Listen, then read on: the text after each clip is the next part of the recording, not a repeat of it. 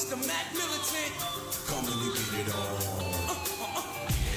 Right on my way, I'm coming with thunder and lightning, striking, I'm fighting you all in the storm. Feel the pain that I try to contain. My heart is as black as the blood in my veins, and I'm coming to get it on. Hey yo, I break and smash and straight with bass. I can see the fear in your eyes every time that I pass.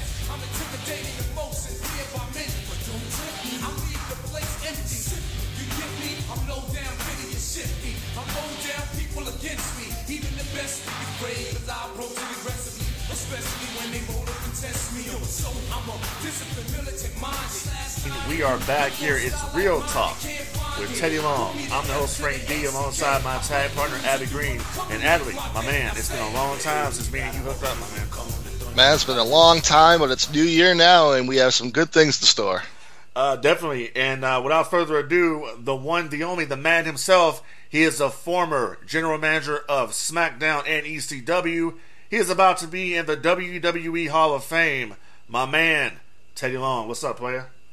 Hey, what's going on with you, player? And let me give a big shout out to my man Abby right there. This is the first time him and I had a chance to hook up, and it's going to be real, player. Looking forward to it, no doubt. And the reason why we're doing this show today is because my man Teddy Long here is going to be inducted into the 2017 WWE Hall of Fame. And that's a very big deal. It's a hell of an accomplishment. And Teddy, you know, we've had you several times on the Gurrick Report podcast at Gurrick.net. And, you know, you are part of the triple threat here on the GRP. But today we're talking specifically about your career and for the new listeners out there who may not know. So why don't we go back in time and let's talk to you about how Teddy Long got started in the wrestling business. You mentioned, we doing the Gurrick podcast. Let me send a big shout out and thank you to Steve Gurrick, too, because Steve and you, Frank D, were the guys that got my name back out there, got me back out on the website and stuff. And, just basically, kind of showed me the way and how important it was to have your name out there, because basically I had went home to retire and enjoy the rest of my life, and I wasn't even thinking about it anymore. But thanks to you and Steve, you guys got me back on the ball. So anyway, talking about how my career, got started and everything, I started, I guess, back in 1982, 83, I would imagine. I used to just take me and my son used to go down to the TBS studios in Atlanta, Georgia, and just watch them tape Georgia Championship Wrestling on Saturday mornings.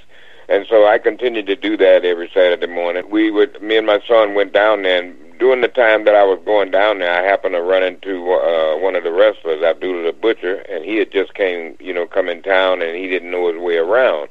So me and him exchanged numbers, and so on Saturdays he would call me, and he would find his way to my house, and he would pick me up, and then I would ride with him and start driving and, and show him around, and he took me down to the TV station. That's how I was able to get in the back with all the guys, because I went in with Abdullah.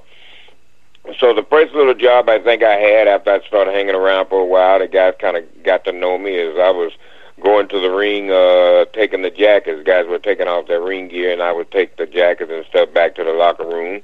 And I also I ran a lot of errands. A lot of the guys didn't, wanted food and stuff, so I would go out and get food and bring back to them. And I had to clean up the TV studio too, because they made a lot of mess, and so they asked me about, I guess that was part of me getting the ring jackets, but I had to clean up and all that stuff. And never got no money, never got paid for that. It was just something that I just did, and Abdullah, took me down every Saturday, and he convinced me that I should do that. So no problem, I didn't mind doing that. But anyway, I went from there to they had a job opening for somebody to put up the ring and take the ring down. And the promoter at the time was Louise Manning. And so one day we had a show, and we took the ring to the Cobb Civic Center in Marietta, Georgia. And when I got the ring up, and say maybe about 30 minutes before bell time, Louise Manning came to me and said, "We don't have a referee. The referee's not going to be here tonight." And she asked me, could I referee? And I looked at her and I said, no, I never refereed a day in my life. She said, no problem. Don't worry. I'm going to send out, get you a shirt. You just get in there. The guys will take care of you.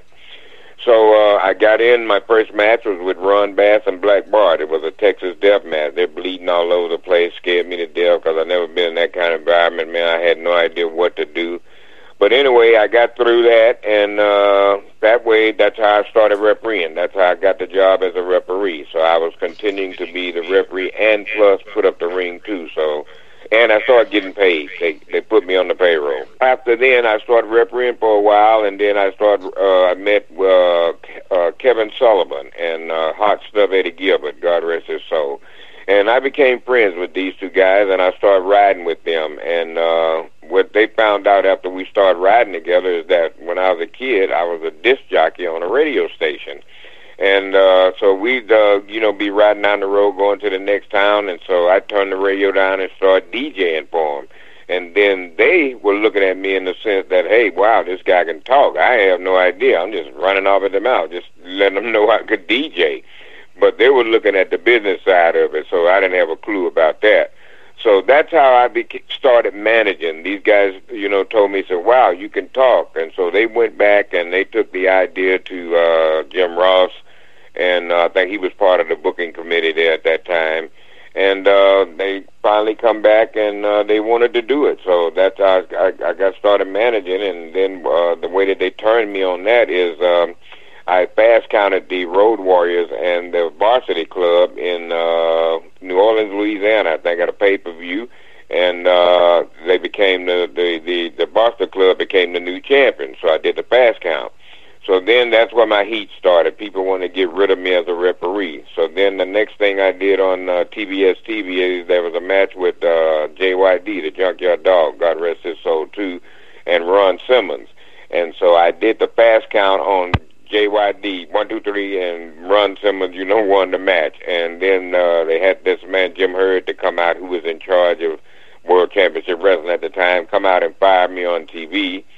And then I stayed away about a month, and about a month I came back with a suit on, and I started managing. Well, the way I started is I started at a pay-per-view in Nashville, Tennessee, and I walked out with a pad and pen like I was scouting guys, and I did that for a couple of weeks, and then finally they put me with somebody, and I believe the first guy that I had was Norman the Lunatic, and I had him for a long time, and then they moved me with the Skyscrapers. That was Sid Vicious and Danny Spivey, which were really outstanding, great team, great guys to work with. And then I went from there to Mark Merrow, I believe, was Johnny B. Bad. I started managing him. And by the way, a lot of people don't know I was the one that gave him the name Johnny B. Bad, because we at this time, Dusty Rhodes, God rest his soul. And let me say this about Dusty. I love him. He gave me my first job. That referee position, Dusty was in charge, and Dusty hired me. So I love him for that, and God rest his soul. But anyway, Dusty wanted to call Mark Merrow Tutti Frutti because of the way he looked. He looked so much like Little Richard. And so Mark came to me and he says, Teddy, he says, can you please talk to him about another name? He said, they want to call me Tutti Frutti. He said, I said, well, kind of, we got to, if that's what they want, that's what we got to do. But I kind of came up with something about all the fly girls will be glad and all the fly guys will be mad. Get ready for Johnny B. Bad. And I went back and ran it by Dusty, and he liked it. And so that's how we got the name Johnny B. Bad. And then I had some other guys. I had Ice Train and Scott Norton. They were Fire and Ice. I managed those guys for a little while. I had another gentleman by the name of Sergeant Craig Pittman. Had him for a while. Joey Maggs, I believe he's passed on now. God rest his soul. Had him for a little bit. And Jim Powers. I'm pretty sure a lot of people may not remember some of these guys, but I managed him, Jim Powers. And then I moved on down the line from the Skyscrapers to Butch Reed and Ron Simmons, who were Doom. And I started managing those guys, and, man, we started having a ball. And after then, for a while, we became the first Afro-American Tag Team Champions.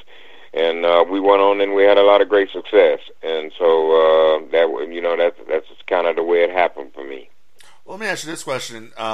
Because I did not know this until the other day. You actually managed the one-man gang for a little while. Well, yeah, I was involved in an angle with Kevin Sullivan and those guys, and so the one-man gang was part of the stable, and so I had to go out and manage him for a couple of times, but he was such a great guy to work with, man, golly, and he's still around, so if he's listening or he can hear this, I love you, my man, and I miss you, because the last time I saw him, we was on this show with this guy that didn't pay our money, the guy that had us on the show and ran out, didn't pay anybody. And Joy, Gang was there, and he drove 10 hours all the way from Louisiana, and then they were having a big storm there, and then he calls home, find out his house is underwater, and now the guy's got to go back with no money. It's a shame, man. That was just horrible.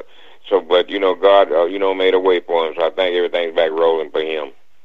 Let me ask you this question too, Teddy, because you mentioned a little while ago about Mark Merrill becoming Johnny B. Bad in WCW. Now, it being the Southern, WCW wrestling company, right?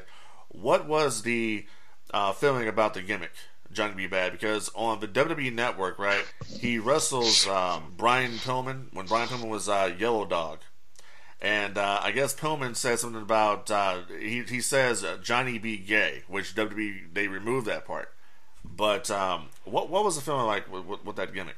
Well, the feeling was good because I was with, like I said, Dusty was the booker at that time, and me and Dusty had us to go and have a meeting with Ted Turner and some Turner people. And what he was doing, he was presenting new characters to the Turner people, new characters that we're going to start putting on TV and pushing. And so I went up there with it was me and Mark. We were there with that meeting, and so the Turner people liked that gimmick. And also one day Jane Fonda, she loved it. She was at Center Stage one time. We were taping it, and man, she loved it. So that far as I know, there was no heat about him about that gimmick at all. I think everybody loved it. Now, were you in WCW at the time when they put the belt on Ron Simmons? Yes, I was. I was going to actually ask you if you could take us through what that experience was like, because it was such an historic moment where Ron Simmons became the first African-American World Heavyweight Champion. And I was wondering if you could just, again, take us through what it was like, how was people's reactions from the fans, the people backstage, to officials, and your reaction as well. Like, do you think Ron was the right guy for that role, or do you think somebody else should have been in that role? Well, no, I think Ron was the right guy. You know what I mean? Ron had paid his dues. Believe me, I was right there when Ron first came into the NWA. When Ron came up from Florida, I was right there with him. So, Ron is a fantastic guy, a great guy to work with, and not great attitude and everything. So, but getting back to your question, everybody was happy. You know what I mean? Because that was a first, as far as they was concerned. But I mean, the going back in time, I think Rocky Johnson might have been the first guy. I'm not sure, but I think the belt was on somebody. But anyway, it was a first, and everybody was excited. I was happy for him, glad to see, he had made it there, and and was real successful. So that was great. Everybody was excited, and everybody was happy about that. Now, during this time too, Teddy, it's been well documented that there were certain racial issues going on down at WCW for many, many years. Was there any outside influence as to why they put the belt on Ron Simmons as it relates? Because I remember when we did a podcast with you before, you mentioned that the NAACP had been picketing at Turner for the fact that there were no black champions. So was that the same situation with Ron Simmons when he became the first black world champion? No, I don't think so. The situation that I was talking about at that particular time, that there were no black tag team champions, is what they were saying. They never stressed that it was no black world champion or no black champions or nothing. So we were already, had been tag team champions. You know what I mean? Before that even happened. So I think that was something that Bill Watts wanted to do, because Bill Watts, he liked Ron, and Bill Watts thought. I think I was right there, and I heard him say, he thought he couldn't understand, why there had not been a black champion, and that was one of Bill Watts' deals in it. So, and Bill wanted to do that himself. So, I don't think it had nothing to do with no racial lines or nothing being racial. It was something Bill Watts wanted to do, and he thought it would work. Let me ask you this question as well, because like I said before, you've been a part of the GRP family, but we've never really delved into it this far. How was the transition from Jim Crockett Promotions to Ted Turner buying the territory and renaming it World Championship Wrestling? How did everybody feel about that? Well, I think everybody felt great about it, because, that way, with Turner Broadcasting now, especially the money's going to go up, you know what I mean? So guys knew that they were going to get paid a lot more money than they were getting paid working with Jim Crockett. And plus, now you're going to be under a contract. You know what I mean? So you're going to basically get guaranteed money. So I think it was a great move. The product had a chance now to get on cable TV and to really get out there where guys can get known. You know what I mean? And so I think everybody was happy for that transition because, I mean, it was a move for the better. Teddy, as you mentioned earlier, you managed some guys in WCW such as Joey Maggs, Craig Pittman, and Jim Powers.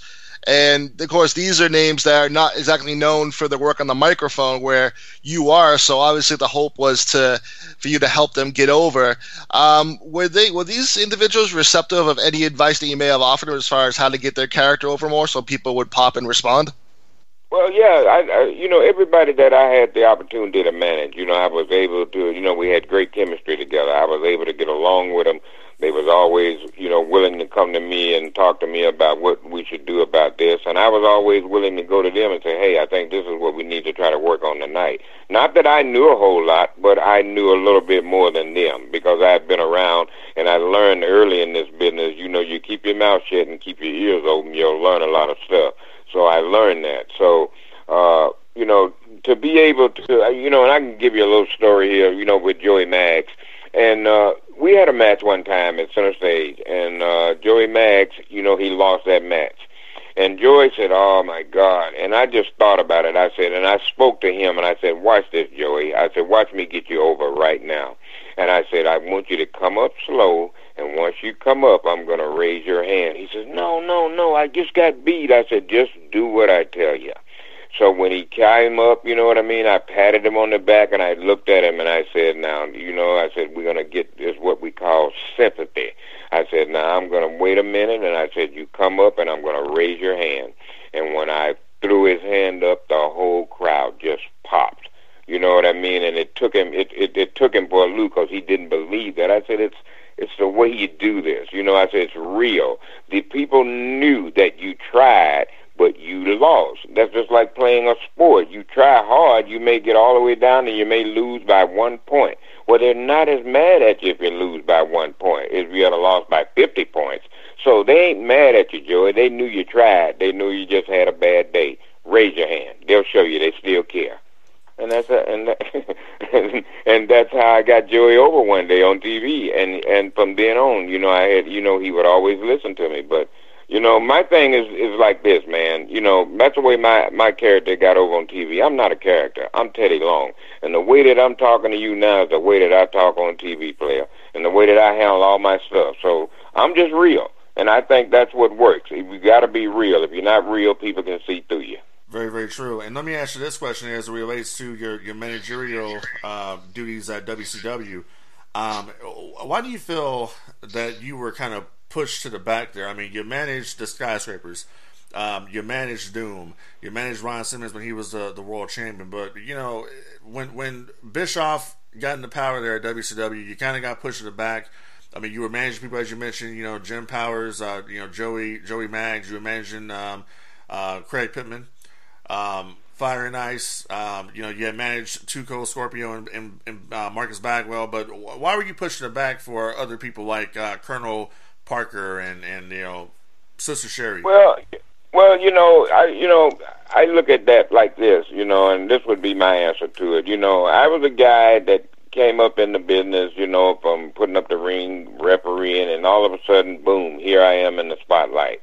And, in this business here, back in the day, it was like, if you ain't paying no dues, you ain't getting nowhere, or you ain't going nowhere. And so, in a lot of people's eyesight is, I hadn't paid any dues. Okay, so we ain't, how you gonna get this guy out here like this? He put up the ring, referee. You know what I mean? So that's how a lot of people looked at it. So I don't think that I was just put to the back. I think I was given a lot of guys that they probably knew that wasn't gonna last anyway. I mean, Joey Maggs, God rest his soul, great wrestler, but you know what I mean? They just didn't have nothing for him. They never used him right. They did a little bit something with Craig Pittman, then all of a sudden, they cut him off.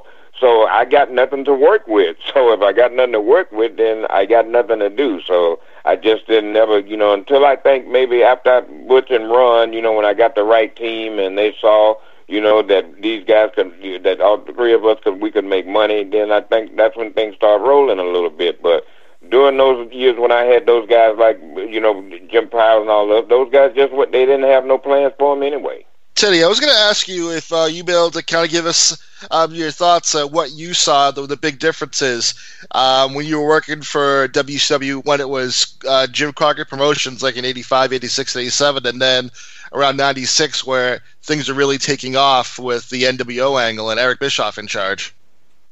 Well, that was great for them at that particular time. You know what I mean? I don't, a lot of the guys came down from the WWF at that particular time, and they came into WCW, and started NWO. Well, people flock to money, and money is the root of all evil. Believe that.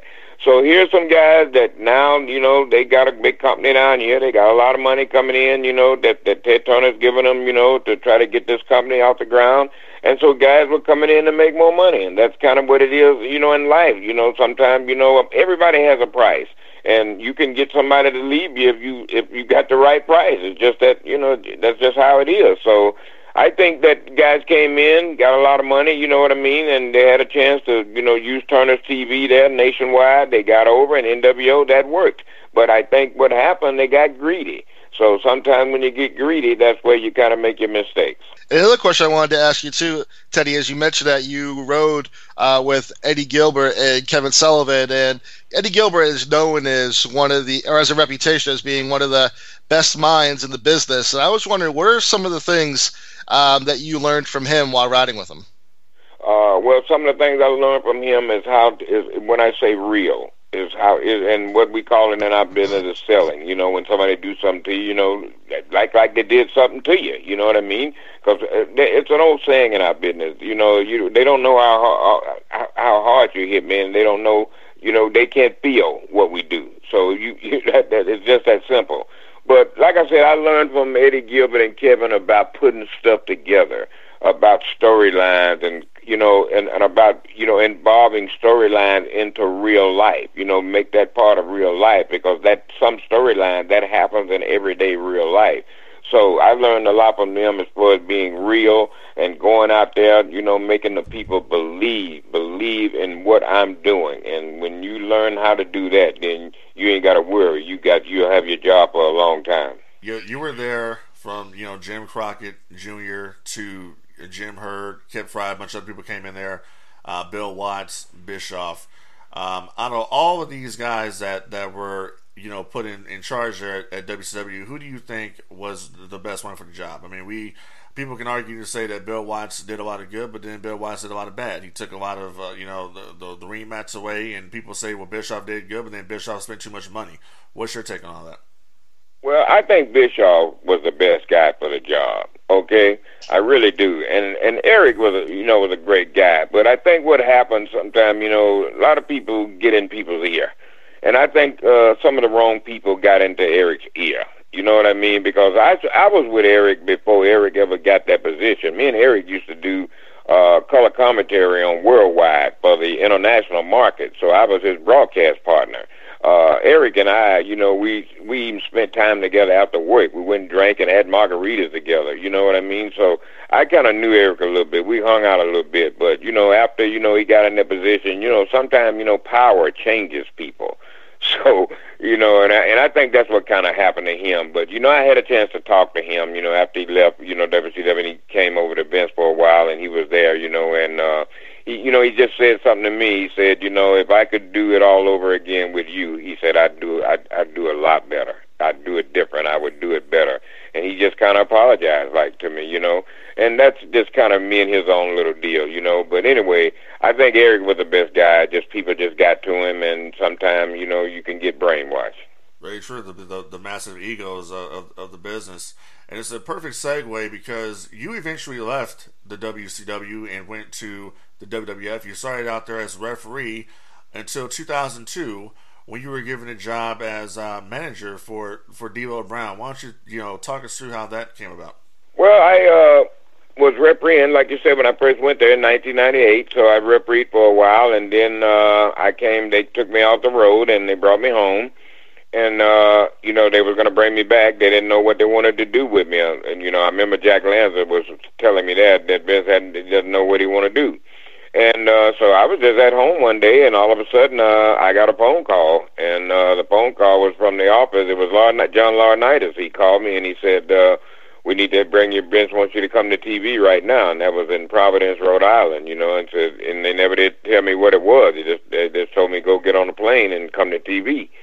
So I caught the plane, and I got to Boston, and they had a car pick me up in Boston and took me to Providence, and I went in, and they told me that I was going to start managing.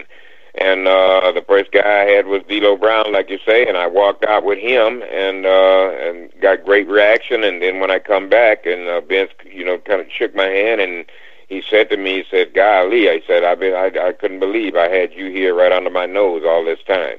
And that was that. And from then on, man, I just, start doing what I do. I just started managing, and Vince would come to me sometime, and he would say, "What are you saying out there tonight?" And I would tell him, go over whatever I was, whatever I had to say, and he was like, all right, go get him, and stuff. And so I was able to get along with him because he believed that I understood this. Here's a man now, and I've been around long enough to realize this. Here's a man that believes in me. So here's a man that's willing to give me the chance of a lifetime, the opportunity that I never had. And I saw that. And I said, I'm going to make this work. This man's giving me this opportunity. I'm going to make him happy, and I'm going to make it work, and I'm going to show him how much I appreciate him giving it to me. And that's why I went out on that TV every night, and I gave him 100% of whatever I was told to do. I never griped about nothing. Whatever I was asked to do, no problem. You got it. Because that was my appreciation to him. Staying with when you debuted as a manager in WWE, I was actually at that show, Teddy, when you first came out and cut the promo before you introduced D'Lo Brown. And I remember I was with a bunch of my friends who were wrestling fans but didn't watch WCW or ECW. And when you first came out in that suit and the microphone and you're about to talk, all of my other friends who weren't familiar with you before were like, what the heck? Why does the referee have a microphone? And I looked at all of them and I said, just watch, because I knew you could rock the mic from your days at WCW. And I got to tell you, when you cut that promo and introduced D'Lo Brown and the match and everything else after that, all of my friends' mouths completely hit the floor. They all were just like, they didn't remember the match. All they were shocked is like, oh my goodness, that guy is amazing. Teddy Long is amazing. And I was wondering if, like, if you had any of that backstage, and if you did, was it personally satisfying to know that you showed people up or proved to people, hey, like, I got the skills and I can talk on the microphone? I kept all that to myself because you know why? You learn in this business. You don't boast. You don't go around bragging about how good you are and how great. Did you hear how good I was out there on that? You don't do that, okay? They'll let you know if you're bad. So if somebody don't come to me and tell me what I just did was the shits, then I don't worry about it. I leave it alone. I ain't running up to Vince, hey, Vince, was that okay? How you like that? I ain't that guy. Because Vince will let you know. If it's bad, he'll call you. If he doesn't stop you, you're good. So what happened with that, though, Teddy? You were managing D'Lo Brown. You were, it was down with the Brown, and all of a sudden, you turn on D'Lo. You start managing Rodney Mack. I mean, what happened with that? What happened with D'Lo? Well, I think with D'Lo, I think that particular time his contract was coming up or something, and then he asked for more money, and so they didn't want to give him any more money. So that's so he decided, I guess, he was going to go on to do other things. So that's what happened with him. That's how he got out of the picture. I think I had Rodney Mack turn on him and beat him up, and we put him in the trunk of a car. Right, and then after that, you started managing Rodney Mack. You started managing Jazz. Eventually, Mark Henry. Christopher Nowinski, you had a whole stable there. I think it was Thuggin' and Buggin' Enterprises, is what you were calling it. And right. Was there any plans for you guys to ever get the tag team championships or anything like that? Because that was a hell of a stable. Yeah, well, no, they never talked to us about getting the tag team champion, about the belts or anything. The only thing they did do is we put the ladies' belt on, the women's title on Jazz. And I was involved in that. I think she worked with Trish Stratus that night, and I took off my shoe and threw it in and hit Trish with it, and then that's how Jazz won the title. But for them talking to us about tag team belts and stuff, no, I don't remember them talking about us anything like that. I think, you know, they were just kind of just enjoying the gimmick, you know, especially when I had the White Boy Challenge, you know, and I did find that was all Vince's idea. And we had the guy that calls himself Mr. Kennedy now, you know, he was one of the guys that was involved in the White Boy Challenge before he became Mr. Kennedy. Yeah, what was it, Ken Anderson?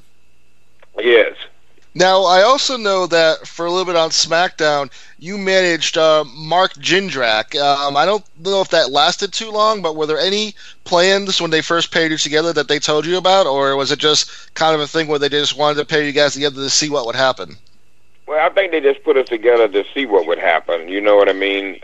There was somewhere, you know, somebody that was just not happy with Jindrak for some reason. I don't know why. You know, I really don't know why. But they gave us a chance, and I think, you know, he kind of saw the writing on the wall, and he basically, you know, I think he got a deal in Mexico, and I believe that's where he is now. And he went there, and he made a big name for himself. He's a big star over there. He's big as Rey Mysterio there. Yeah, it seemed like he definitely had some heat because he was originally going to be in Evolution, and a couple of years ago, instead of Randy Orton, a couple of years ago, well, I think Randy Orton, and they even WWE leaked the Titantron video where it was Triple H, Flair, Orton, and Jindrak all walking in the airport and going to the nightclubs and everything. So it seemed like they had big plans for him, and then something happened along the way. Yeah. Well, at that, you know, at that particular time, you know, you don't really know what's going on, you know, because you can be told one thing today and tomorrow it's something else. So you just don't ever know. Well, when were you notified, Teddy, that you were going to be pretty much upgrading yourself a little bit? You were going to become the SmackDown general manager. How did that come about? I was never notified about anything. I came into TV that day, and the writers came to me, and they told me that, well, they didn't tell me right away, because I don't think, you know, Vince wanted it to get out or whatever. So basically about maybe 30 minutes before showtime, they came and told me that tonight Vince is going to make you general manager of SmackDown. Yeah, you came out there, I believe Kurt Angle was the general manager before you, and you came out there, took control. I remember it was a deal with the U.S. title. You had Booker T out there, John Cena, a bunch of different dudes. But you took the power there, and you were general manager there for for a few years. You were the longest reigning general manager in SmackDown history, and then for some reason you got moved over to the ECW brand. Why is that? Well, I was never told why. I think they wanted somebody to try to, you know, help that show. So I think that's why they, you know, put me over to ECW, and then they had Estradas over there, and I think he was there first. And I remember Vince, you know, came to me and told me, he said, "Hey, I got to get you back on that show." He pulled me off to the side, and he told me that. He said, "I need to put you on that ECW." So basically, I think I was just put over there to try to, you know, see if I could help that, you know, help ECW. And real quick, you were doing a angle with Crystal Marshall. And this is a question that comes up all the time. I think you've addressed it before, but like I said before, for the new listeners out there, what happened with that storyline? What was going to be the outcome of that? Because it was kind of dropped, wasn't it? Well, I think if I can remember this right, I think what was supposed to come out, I think after the heart attack thing where I had the heart attack, I think Vicky and Crystal were supposedly to take over and start running SmackDown, and for some certain period of time, and then finally I come back, because we did do that finally with Vicky and Dolph Ziggler. But then I think with Crystal, you know, she was a little bit hard-headed, you know what I mean? She was dating Bobby Lashley, and at the time she would go over to the Raw show, you know what I mean, and people would watch her and see her leaving with Bobby Lashley, and, you know, and not protecting the storyline. You know, she's on SmackDown getting ready to marry me, you know, even though it's not real, whatever, but still you be protective of, you know, your storyline. I wouldn't, you know, if something I'm supposed to be doing is real, like when I had the heart attack, I went home, I didn't even come out for a while, you know what I mean? Because, I mean, I just want to protect what I did. I know Vince appreciates that. So she just didn't protect the storyline, and I think that's how it got dropped. Speaking of Crystal and not protecting the angle by being seen in public with Bobby Lashley, do you feel, Teddy, that kayfabe has a place in professional wrestling in 2017? Well, I don't know. You know, that's a hard question, because wrestling has certainly changed from, you know, my days of breaking in, because the days that I broke in, you know, it was kayfabe, because that's how, you know, you made money. You know what I mean? You kept let people, not know that you really hate this guy or, however it goes. But I think since Vince has changed it into entertainment now, it's World Wrestling Entertainment, and people understand that, they're watching entertainment, and I think they accept that, you know what I mean? But with me, I'm just old school, man. I just believe in, if I'm involved in something and I know it's out there and I know it's something that, is serious, I protect it. So I think people should realize that, too. I think if you're in something major, and you know what I mean, something that they've seen on TV and they believe this actually happened to you, I think you should protect that. You owe that much to the company. And why do you feel you were released by WWE? Well, I think, I probably had been there for, a long time. I was their general manager for like 10 years, 10 years, and so with the whole deal with the company, I think maybe 15 years. So, I think it was just, everything don't last. Summer changes the winter. You know what I mean? So I think it was just time that they wanted some, a new face and some new blood on the TV. Didn't bother me. I had a great career there. I had the opportunity of a lifetime. And I'm going to be honest with with the fans too. I was glad to come home because I had been on the road over 20 some years of my life. And Frank, you guys, man, I was so stressed out.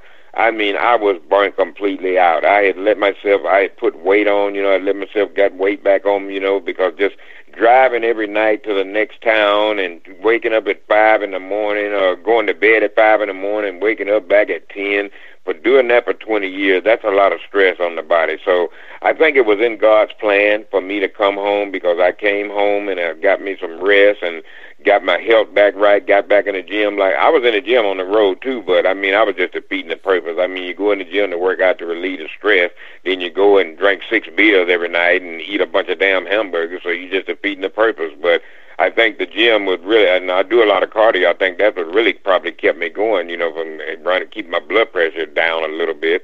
But my blood pressure was up and everything, so I came home, got all that under control, man. My weight's back down to 150 pounds. I feel absolutely fantastic, man, and I'm getting a chance to enjoy my grandkids and stuff. So, it was in God's plan for me to come home, and I'm just glad it worked out like that. But I also think it's in God's plan for me to, go back and do something in the WWE one day. Who knows? That may happen soon or it may not never happen. But if I'm around, I'll be ready to take on that task. Teddy, I wanted to ask you, who impresses you, Teddy Long, in 2017 as far as people on TV, whether they're workers, managers, commentators, or whatnot? Who impresses Teddy Long today? Well,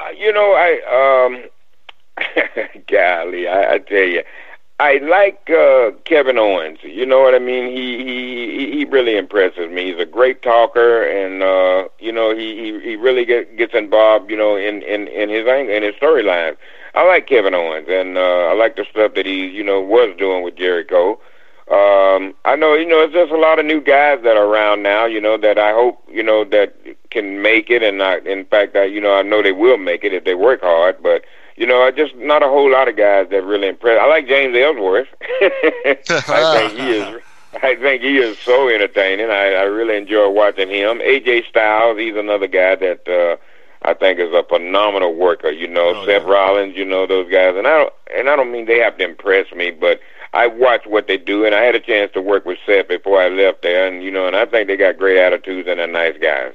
Very good. And then Teddy, you have been on GRP for a while, and every time I would turn around, Steve was, the intro would be, future WWE Hall of Famer, and then, my goodness, man, you finally got the call.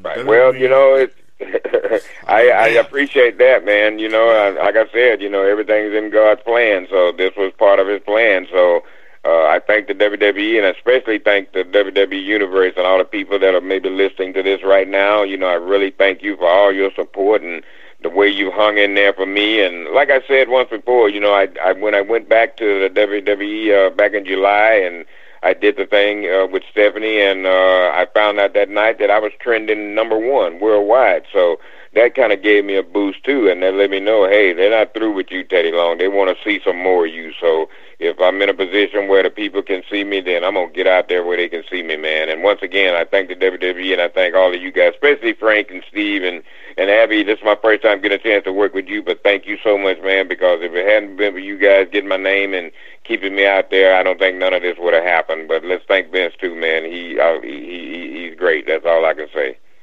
Now, Teddy, do you know or have any say in who's actually going to induct you into the Hall of Fame the day of the ceremony?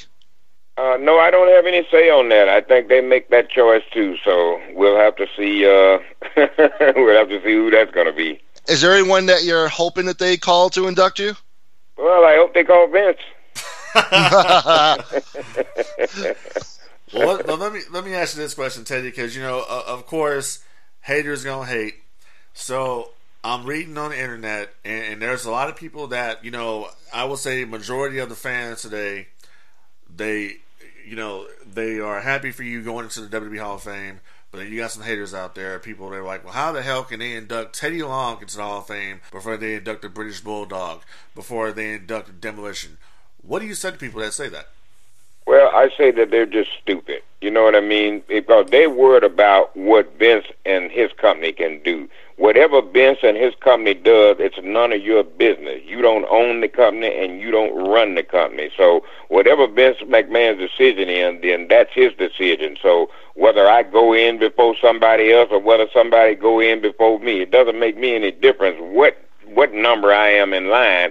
I know I'm going to cross it. So it's just that simple. And I got one more question for you, Teddy, before we let you go here. And it's one from my partner out there, Efren Guzman, with the Atomic Podcast. He always asks his guest, what would the Teddy Long of today tell the Teddy Long of yesterday? The same thing I told. The Teddy Long of today is the same Teddy Long of yesterday. I ain't changed not one bit. I'm the same guy. So the only thing I'm going to tell Teddy Long of this year is to improve, get his game up. Any final words? I mean, you got a big deal coming up, man. I'm very proud of you. You know this. You and I talk on a daily basis. We always communicate. I'm very proud of you for the fact that you've been able to accomplish this. Any final words out there for the fans of Teddy Long as you go into the WWE Hall of Fame class of 2017? Well, like I said, man, I just want to thank everybody for their support. All of the people that support Teddy Long and all of the messenger messages that I've been getting, and all the people that have been sending me messages on Facebook and congratulating me and thanking me. I really do want you guys to know that I really appreciate this, and thank you so very much. And once again, thank Vince and the McMahon family and the WWE universe. And like I said, man, thank God this was all in God's plan. And I believe that I might have one more run in me. I said that to somebody, and I won't tell you who I said it to, but, you never know, that might happen. And all I got to say is we're all the way up, and nothing can stop us. And if you have that one more run, are you ready for that, Teddy? Are you ready to get back out there on the road and do that? Player, ready, Teddy. Ready, Teddy. I love it. Well, Teddy, once again, man, congratulations on everything, getting in the Hall of Fame. And do me a favor, when you're there at WrestleMania weekend, just enjoy it, my friend. Just enjoy it and take it all in. You deserve it, man. Hey, man, thank you very much. Thank you once again, too. And Steve, man, I love you, man. Thank you so much. And that is going to do it here for Real Talk with Teddy Long. This has been your host, Frank D. Atlee Greene, for Teddy Long, for all of us here at Gurrick.net and the Atomic Podcast. We'll check y'all later.